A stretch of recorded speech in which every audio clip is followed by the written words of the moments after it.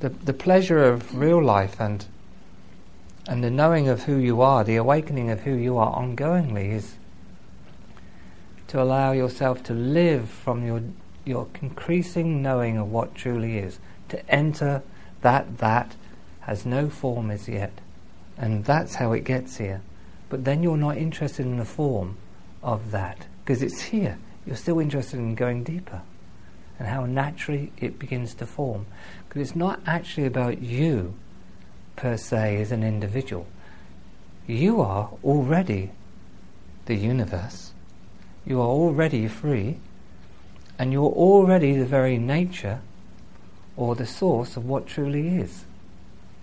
That's the real I. This is the bliss resonance of the real you, the real self, constantly in expression of the light of what it is that comes all the way into form, very simply, but immediately.